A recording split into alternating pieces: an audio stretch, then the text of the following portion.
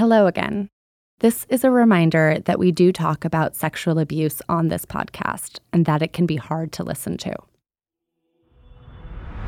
You bottled up the guy, you say, okay, be celibate, okay? And now I'm going to surround you with kids. A big part of the current problem has to do with homosexuality and the tolerance of a homosexual culture. And basically they say that being homosexual or celibate did not play a role at all in the abuse. You tend to think of priests as something out of an old Pat O'Brien movie.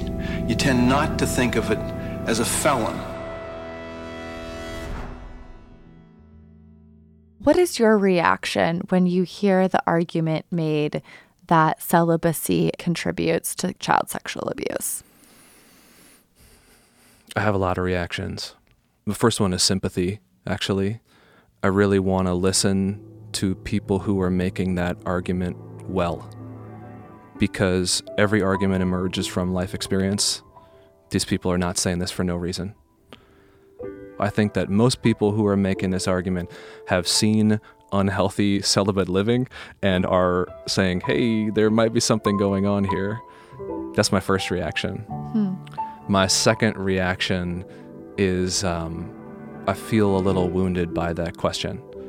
And I don't mean to throw stones, but I know in my own experience the depth of beauty that this has brought into my life and the way that my own celibate chastity has allowed me to give my heart away to people who have benefited from it.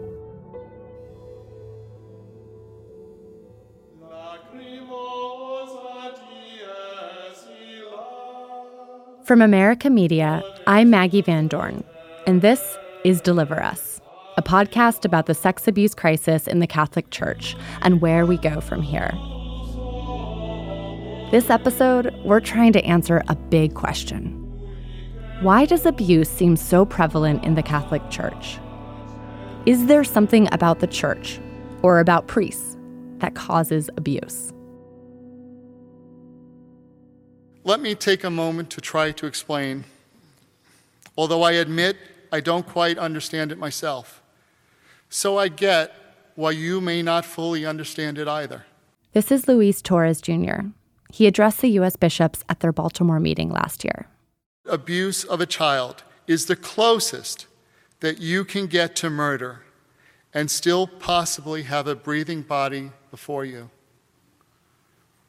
When a child has been abused, particularly by someone whom they trust, you have destroyed the child. We are starting from the premise that child sexual abuse, wherever it happens, is profoundly damaging. And we don't want it to happen anywhere. Not in the Catholic Church, not in public schools, not in families. Everyone, no matter which communities they belong to, should be invested in understanding the nature of this problem. But why is this such an issue in the Catholic Church? Now, there's a lot to unpack in that single question. Does child sexual abuse happen more frequently in the Catholic Church than in other institutions? Since historically the majority of victims are male, are gay priests to blame? Is there anything in Catholic culture that increases the likelihood of abuse? And then there's the follow-up question. I get it no matter who I'm talking to. Sometimes the question is posed gingerly, words are minced. Other times it's barely a question at all. It's an assumption. It's gotta be celibacy, right? Celibacy is the practice of abstaining from sexual activity and marriage. Catholic priests commit to celibacy. So the assumption here is that if Catholic priests weren't repressing their natural sexual instincts, they wouldn't act out in this horrific way. But, on the other hand, non-celibate people also abuse children. In fact, the majority of child abuse happens within families. We also know that child abuse happens in public schools, in Boy Scouts, and even the U.S. Olympic gymnastics team. There have been reports of abuse in the Anglican Church, where priests are not required to be celibate, in ultra-Orthodox Jewish communities, and in Christian evangelical churches. What makes most of these religious communities different from the Catholic Church is that they don't have a centralized structure like a local diocese or the Vatican, to keep meticulous records. So while abuse does occur in other religious communities, it's much more difficult to track. But what about my faith community? I still need to take a hard look at what might be contributing to the problem in the Catholic priesthood. So in this episode, we'll talk to a psychologist who studies clergy sexual abuse. We'll hear about one large-scale American study that looked into this. And we'll ask the question you've always wanted to ask your priest but never knew how. How's your celibate life going? One of the first questions I had about the sex abuse crisis was why. I wanted to understand what kind of pathology could drive someone to harm a child in such a perverse way. And here's why I think it matters. For decades, the Catholic Church received contradictory advice about how to treat predator priests. Remember Father Geoghegan, the priest whose serial molestations launched Spotlight's investigation in Boston? Well, one psychiatrist report from 1984 said that Geoghegan had, quote, no psychiatric restrictions to his work as a parish priest. Some years later, St. Luke's Institute wrote, it is our clinical judgment that Father Geoghegan has a long-standing and continuing problem with sexual attraction to prepubescent males. To further complicate things, we've since learned that several psychiatric institutions relied mostly on self-reporting in their assessments. Had the church supplied victims' reports of Geoghegan's behavior, they might have arrived at a different diagnosis. And even when bishops did get a recommendation that a priest be removed from ministry, they didn't always comply. In 2002, it was estimated that the church had spent over $50 million treating priests and then returning them to ministry. So child abuse was treated like a sinful action you could repent from, instead of a pathological behavior. This was a grave mistake. So if we want to heal the church of sexual abuse, we have to start with an accurate diagnosis.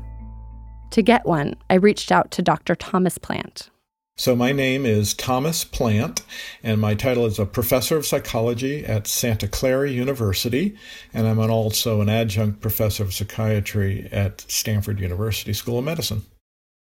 Tom's been studying the psychology of Catholic clergy for 3 decades, so I hoped he would be able to help me understand what factors might contribute to child sexual abuse. You have a lot of comorbidity with other kind of psychiatric diagnoses like alcoholism and other kinds of substance abuse problems.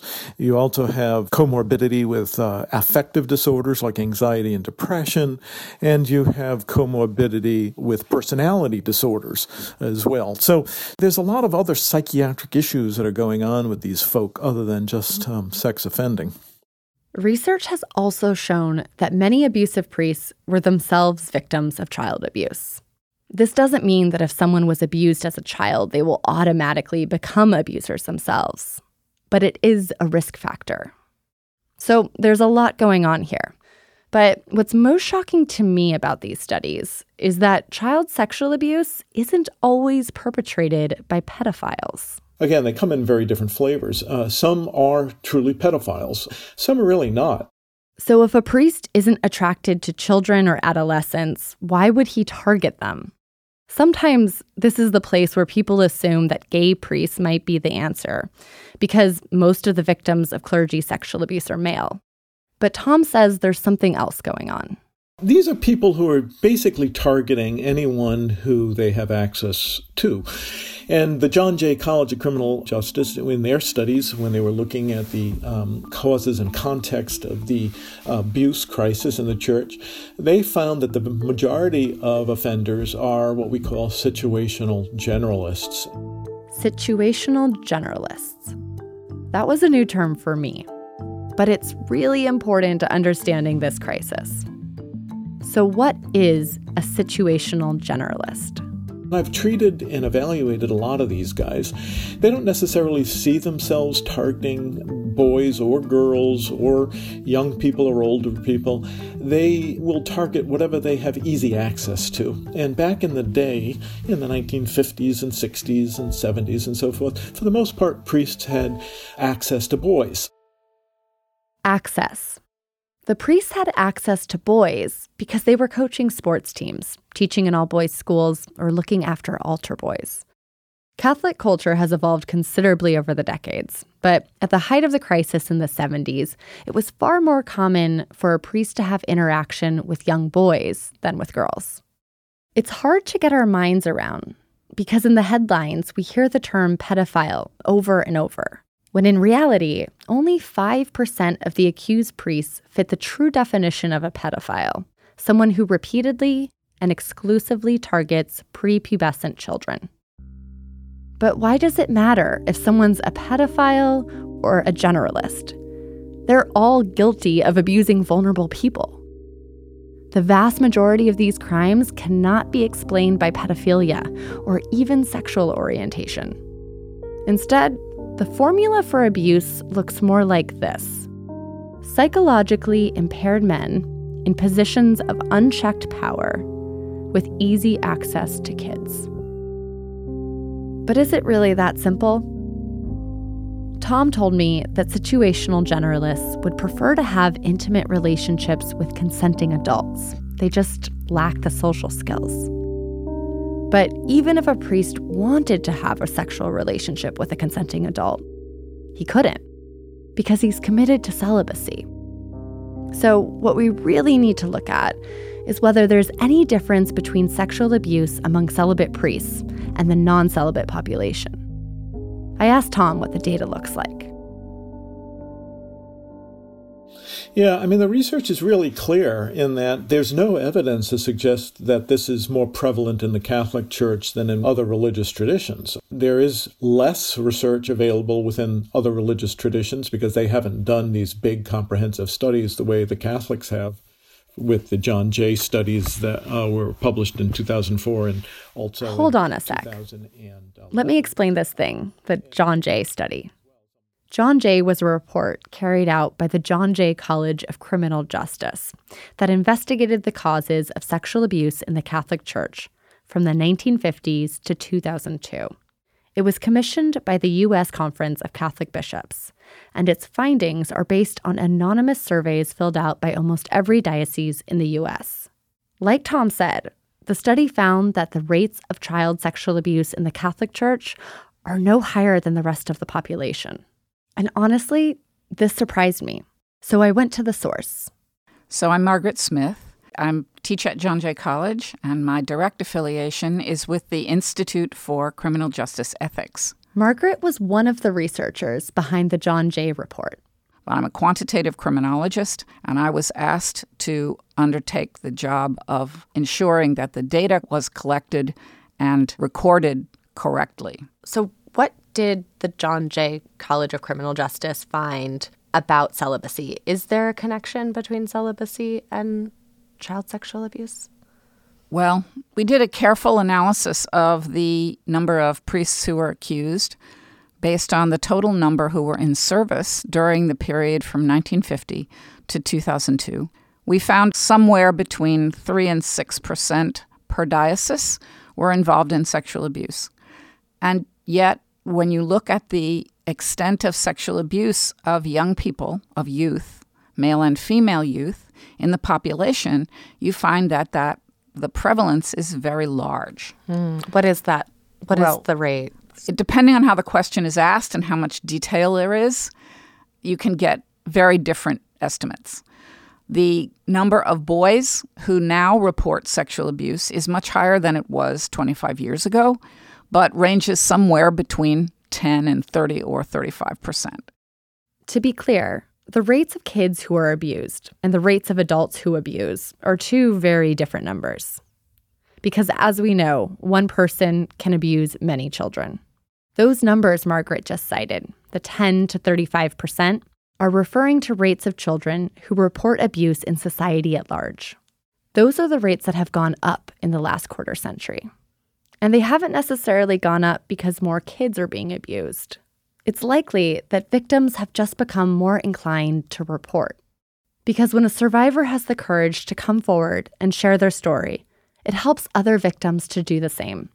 But even amidst the outpouring of survivor narratives, It's estimated that only 1/3 of abuse cases are ever reported, which is one of the reasons that we as a society have failed to recognize just how prevalent abuse is.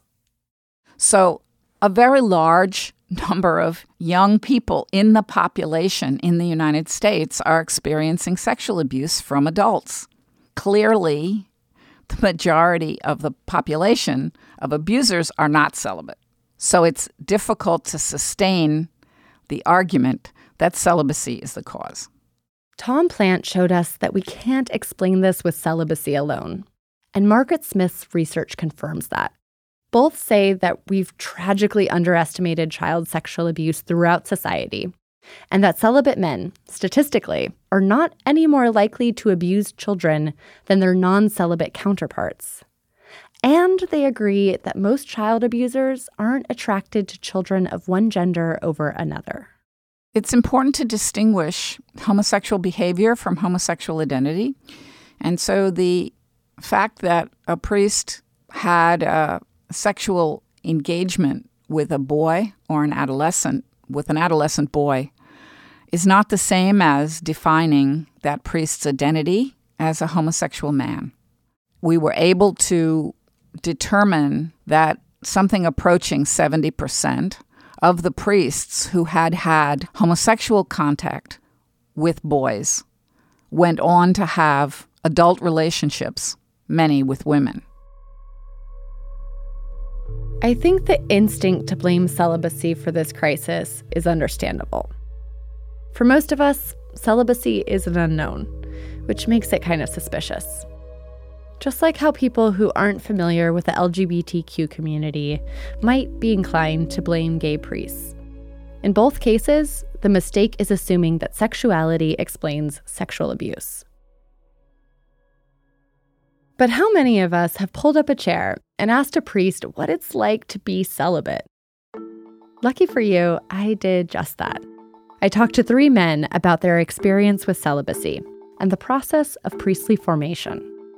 Formation involves everything from spiritual development to academic instruction and vocational training. And the men I spoke with all had very different formations. 2 were training to be diocesan priests, the kind you find serving Mass at your local parish. 1 was training to be in a religious order. Now, religious order priests serve in a variety of ways. In schools, hospitals, even in Catholic media. I will be talking like this. This is like me looking at Pat. First, there's Patrick Gothman. Patrick went through formation after the sex abuse crisis of 2002. He was training to become a diocesan priest, but eventually decided that the priesthood wasn't for him. Patrick entered the seminary when he was just 19, and he was ready to commit to celibacy. I never met a seminarian that badmouthed or questioned celibacy. It was like somebody asking somebody training for an Ironman, isn't it hard to get up at 4 a.m. and go run every day? It would be like, yeah, it's hard, but this is how you do it. There was a sense of pride of, yeah, I'm doing something hard, but it's good for the church. This is how I'm going to be able to give myself fully to my parish. Even so, Patrick said it was difficult to talk about celibacy and sexuality with his fellow priests in training, though he did broach the subject with the head of his seminary. He was the first and almost the only priest that I talked to about my sexuality. Patrick felt comfortable coming to his rector because he had encouraged the seminarians to be open. Where he said, look, statistically speaking, some of y'all are going to be experiencing same-sex attraction. And given that is going to be a unique cross for you all to deal with, I hope that you would find someone on staff, a priest, to talk to about it so that you're not doing it alone.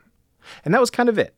It was a very compassionate take of, that's got to be difficult. So I didn't sense any shame coming out of it. And so I was nervous, but I was eager to, I think it was our very first time that he and I sat down and had a formal meeting.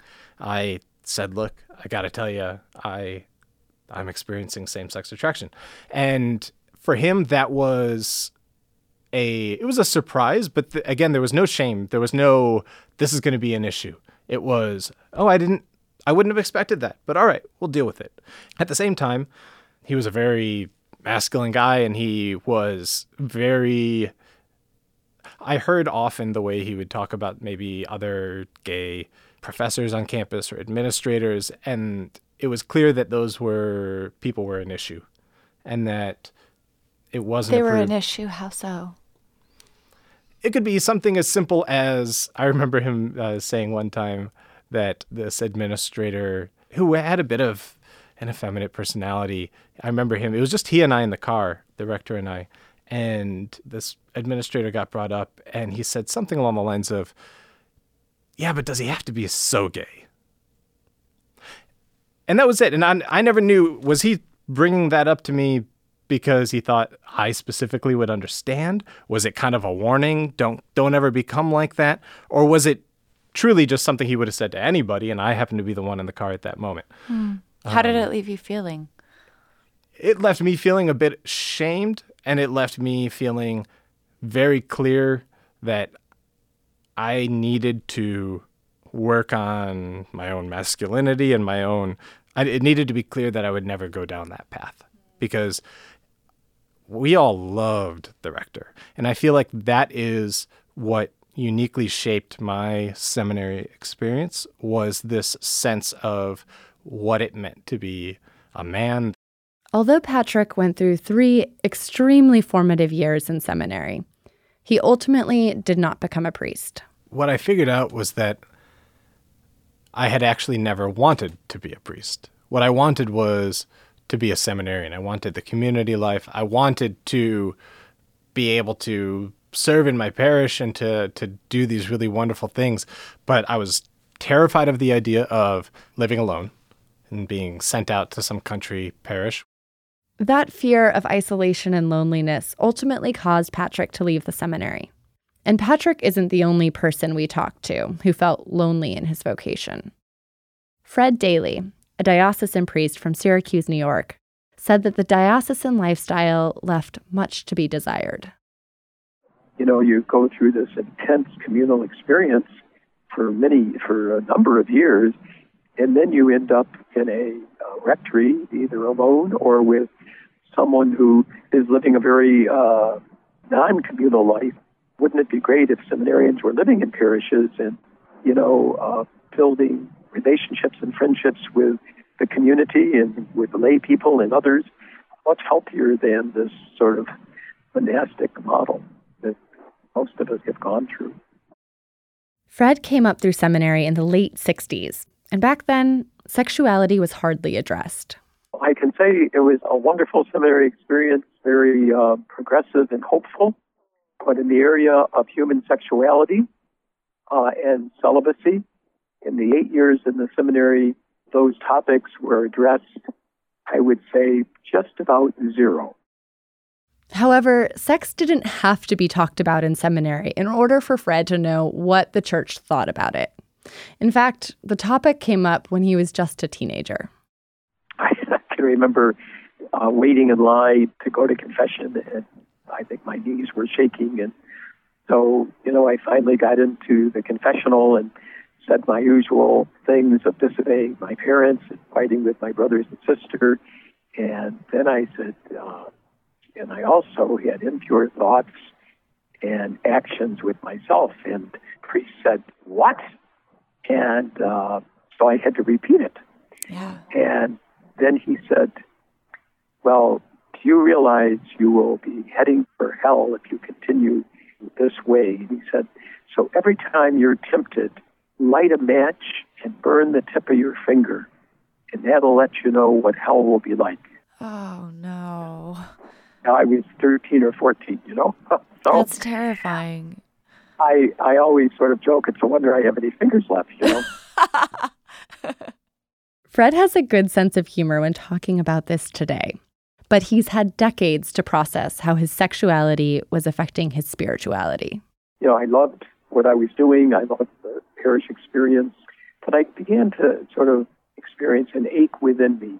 And little by little, a whole, I would say, sexual energy began to burst forth. And I began, to recognize that, my God, I'm gay. And back in those days, in the mid-70s, it was like a horror. I was just scared to death. And by the grace of God and some good spiritual direction and some therapy, I was little by little able to accept who God created me to be, and then ultimately rejoice in who God created me to be. Fred continues to live as a celibate priest. But when he came out as gay in 2004, his parish community accepted and supported him. Just being able to talk about his sexuality helped soothe the ache. But it's one thing to talk openly about sexuality, and another to live a life of sexual renunciation. This brings us to one of the main reasons the Catholic Church doesn't allow priests to marry. They're already hitched. Theologically speaking, priests are married to Jesus and the church they serve. My name is Father Patty Gilger. I'm a Jesuit priest from the Midwest province. Patty is different from the other two priests. He joined a religious order and entered seminary after 2002. And Patty reminds me that there's also a practical dimension to this theology of celibacy. I do not understand how it would be possible for me to give my heart fully to a wife and to children, and give my heart fully to the people of God in a parish or other setting. I only know the one side of this, and I don't want to pretend to have any more knowledge than I do of that. I know what giving my heart in this way has cost me, how much it hurts, and I know how good it is, how much I love a lot of people, and how I'm able to be involved in their lives in particularly intimate ways because of the trust that they can give me in this way. Mm-hmm. How did your novice formation directly counsel you? There are a lot of ways to understand or try to define what religion itself is. But look, what religion really is a way of life that involves a set of practices and a way of understanding oneself and of participating in and viewing the world. And that's what the novitiate does to you. Mm-hmm. It reframes the patterns of your life, the relationships, the kinds and ways that you engage in relationship, the vision of life that it teaches, and it teaches internally. It teaches your heart to aspire to. So it's not like there was one training session where I was on sat how to down. be celibate. Exactly. Like, this is ridiculous. It's ridiculous. It cannot work. The same reason that these things that we would want to teach in any area of any life, a one day training session, none of these things work. Yeah, that's a great way of explaining it, that it's not a one-off, or it's not like a seminar, but that you're submitting to a whole host of practices that are gradually transforming you and your desires. What you have just said, a set of practices that are gradually transforming you and your desires, you have just given the proper definition of liturgy. Healthy sexuality is in the midst of it. Mm-hmm. That's what has to happen, including a celibate sexuality. Celibacy is a sexuality. Huh. It's a practice of sexuality. Can you say more about that? Yes, yeah. Celibate chastity is a practice of sexuality. It is not repression. It's a way of channeling the desires that sexuality itself is oriented towards: intimacy, procreation, love, union. This gets channeled in a different way. Yeah.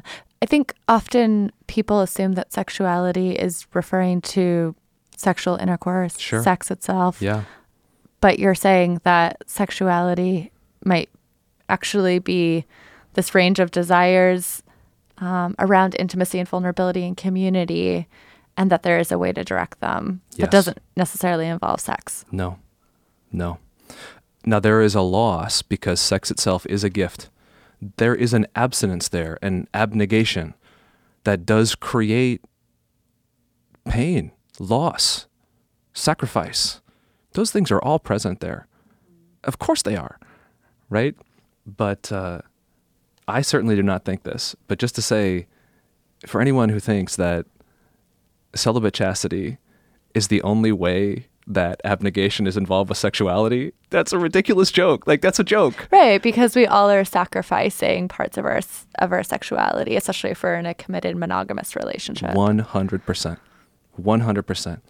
And couples, persons who are living their sexuality well will experience very similar, analogous, deeply painful, deeply beautiful tensions with regard to the challenge of abnegation to their sexuality that they're called to.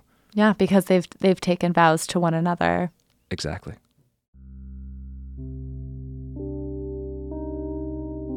Talking to these guys, it's clear that not every priest finds abstaining from sex to be damaging. Patty even felt that it allowed him to give himself more fully to his community. But it's also clear that in many seminaries, formation around celibacy is mostly about what not to do. Don't have sex. Don't even talk about sex. Which leaves priests to figure out how to deal with celibacy on their own. So maybe it shouldn't surprise us that some priests don't figure it out.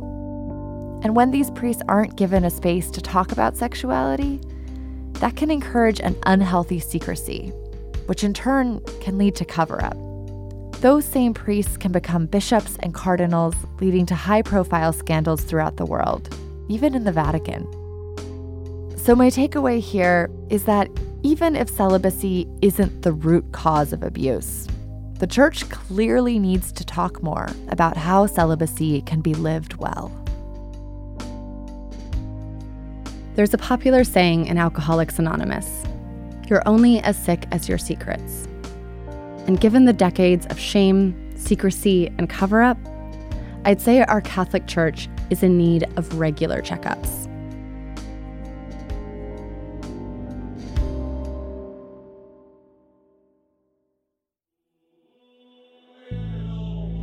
Next time on Deliver Us.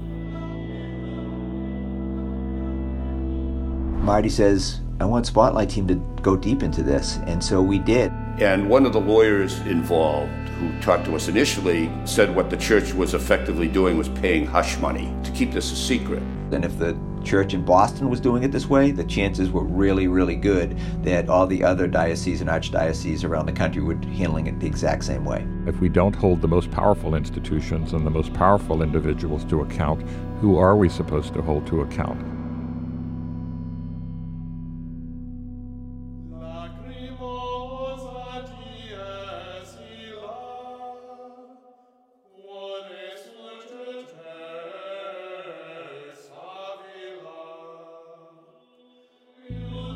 Deliver Us is produced by America Media in collaboration with Spoke Studios.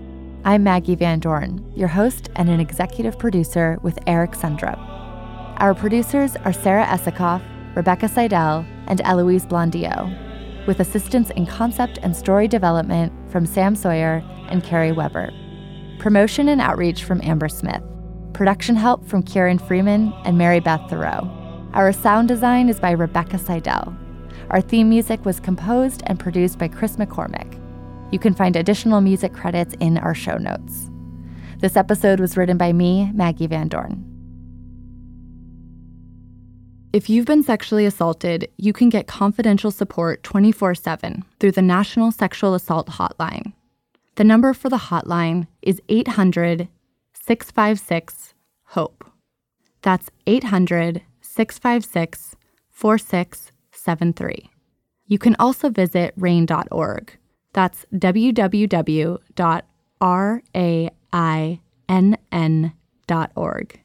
If you are reporting sexual abuse from Catholic clergy or looking for support from the Church, you can also contact your diocese Victim Assistance Coordinator. Contact information for each diocese is available at usccb.org/VAC. That's usccb.org/VAC.